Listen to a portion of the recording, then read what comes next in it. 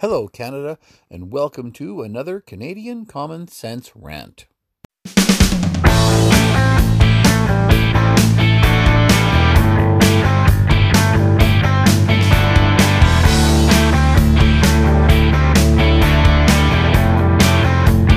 is Canadian Common Sense with Lewis and Tony.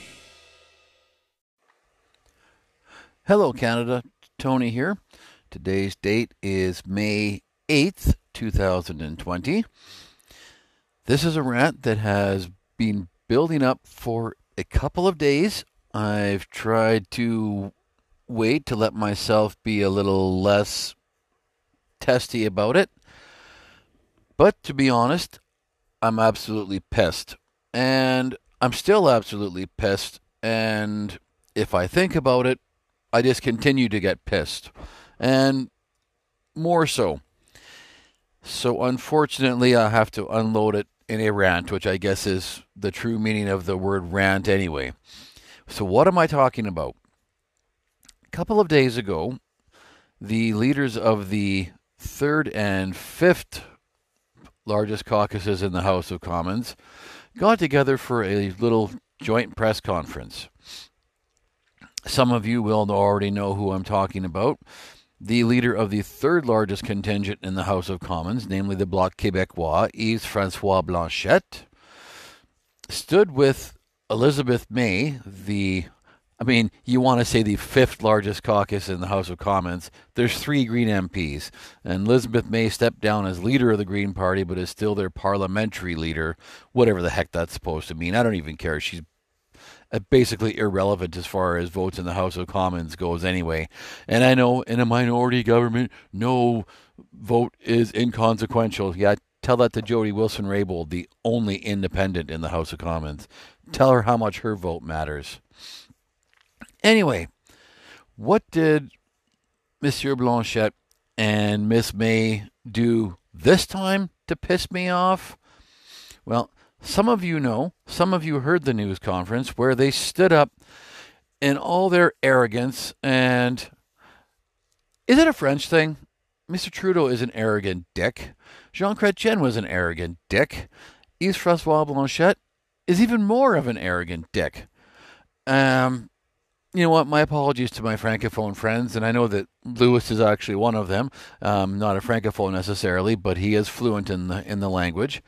And for what did they say that got me going is they stood up in front of the national media in Canada, which has the third largest known oil reserves in the world, and stood there, smugly said that oil is dead and not $1 of government assistance should go to a dead industry.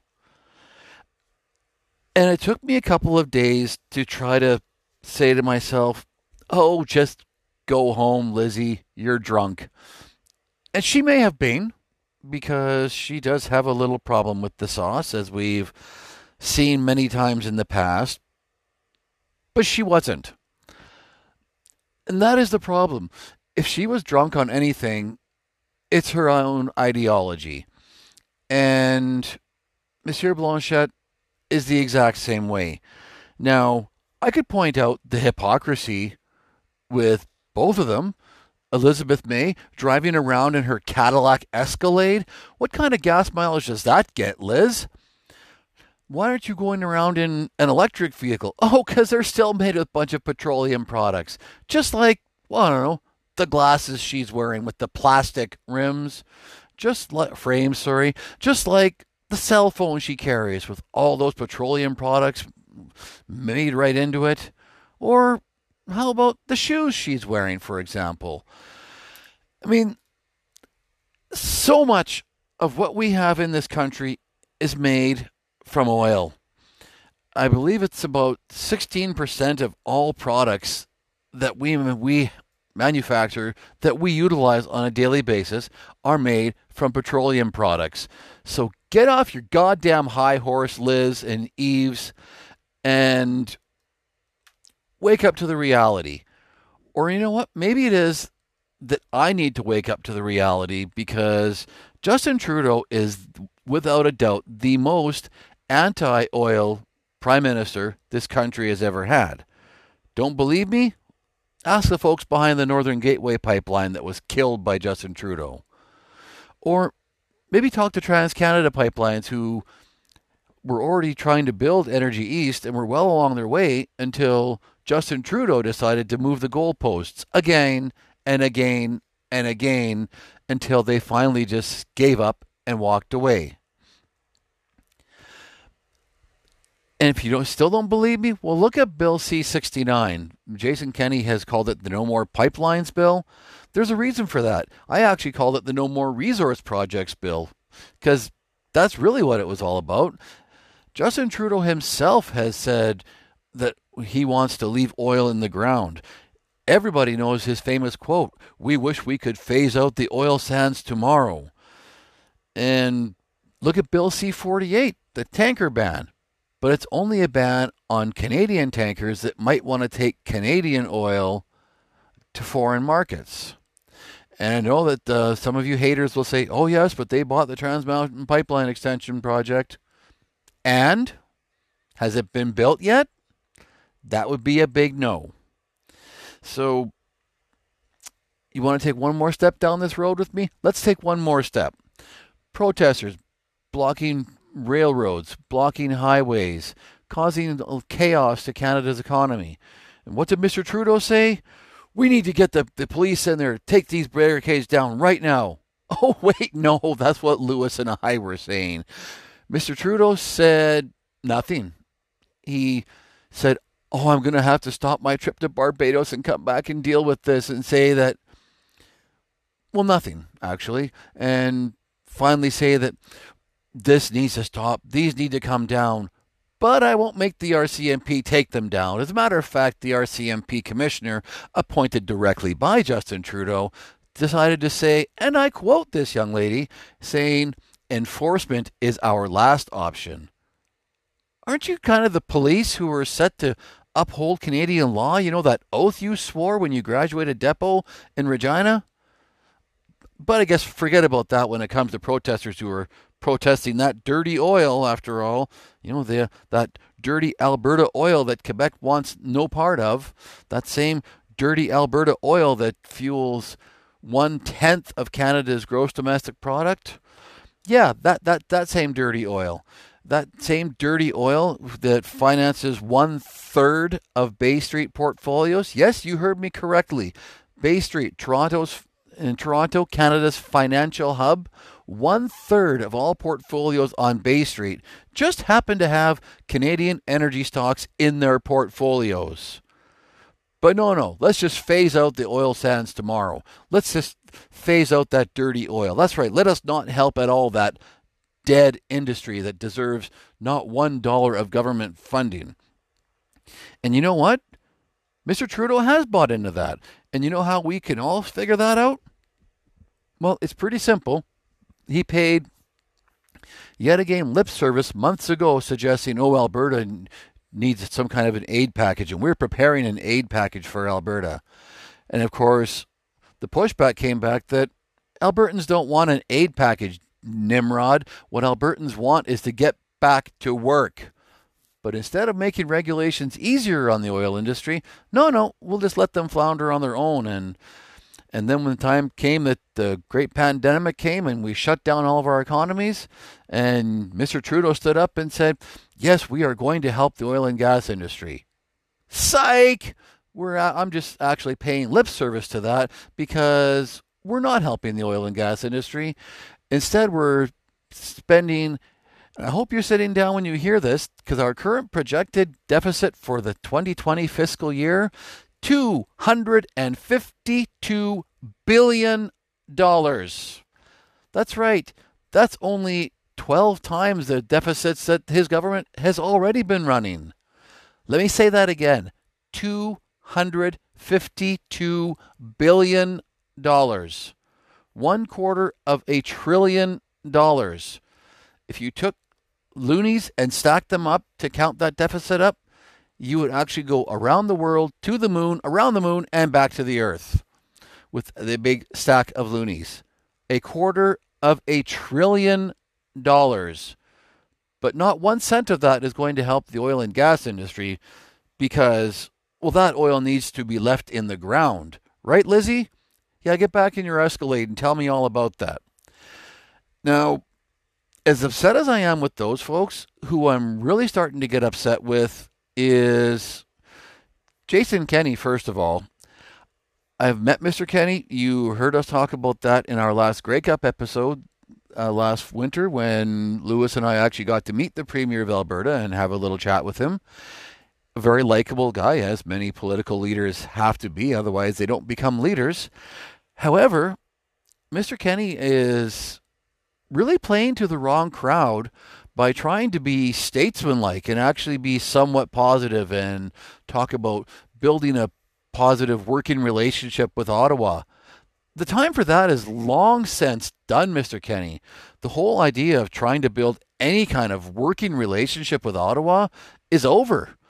And it was over even when the last election was counted. And Albertans, Saskatchewanians, rural Manitobans, rural British Columbians, rural Ontarians all made it very, very clear. They're not interested in what the Liberal Party has to say. They're not buying what Justin Trudeau is selling. Mr. Kenney, 33 of 34 seats in Alberta went to the Conservative Party of Canada, one to the NDP. Nobody in Alberta is buying what the Liberals are selling. So why are you trying to fake it? Why are you not standing up for the people of Alberta? And yes, I'm passionate about this because I'm from there, born and raised in that place. And this means a lot to me. It means a lot to Western Canada. And it should mean a lot to the whole country because, like I said, 10% of Canada's gross domestic product comes directly from the energy industry. When you look at all the spin-off jobs that come from the energy industry in hospitality, in tourism, and manufacturing, I mean, it's huge. And Jason Kenney seems to be satisfied to let the Trudeau government just thumb his nose at that industry, pay some lip service to it, and talk about building a positive relationship. The time for that is done. And the voters in Western Canada, and especially in Alberta and Saskatchewan, made that very clear, that the time for talking is over. It's time for action, Mr. Kenney. And it's time for action, Mr. Moe. And I appreciate that, yes, there is a court challenge that Saskatchewan and Ontario have against the carbon tax. And I find it very unfortunate that Mr. Kenney decided to create his own carbon tax on the, quote, heavy emitters, namely that same oil sands that supplies so much money to the Alberta economy, or it did, until it was dropped to its knees by the government and then by the pandemic and then now by the price war between Saudi Arabia and Russia, which, factors which are no fault of the industry, but the government's free to throw money around daily. Mr. Trudeau announces, more spending announcements, and nothing for the oil and gas industry. Nothing. So Monsieur Blanchette and Miss May are actually getting their way in that not $1 is going to fund that oil industry. And what are you doing about it? Talking is getting us nowhere.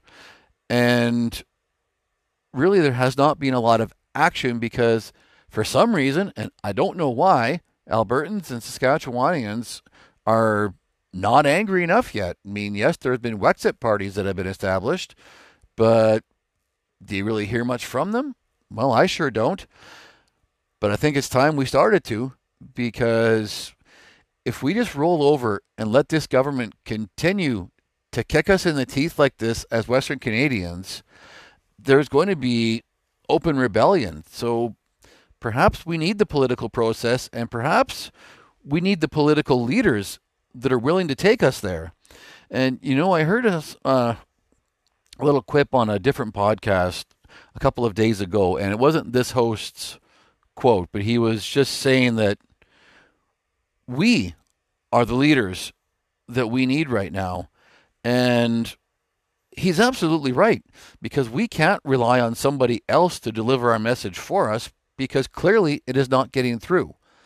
So I think the time has come, people, to rise up on your own. Start calling your MLAs, start calling your MPs, and start raising the issues that we need raised, because clearly our leaders are not there for us.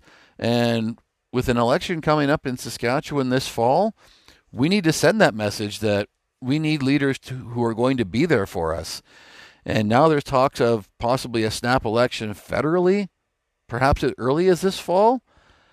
We have to send a lot stronger message than we're sending, ladies and gentlemen.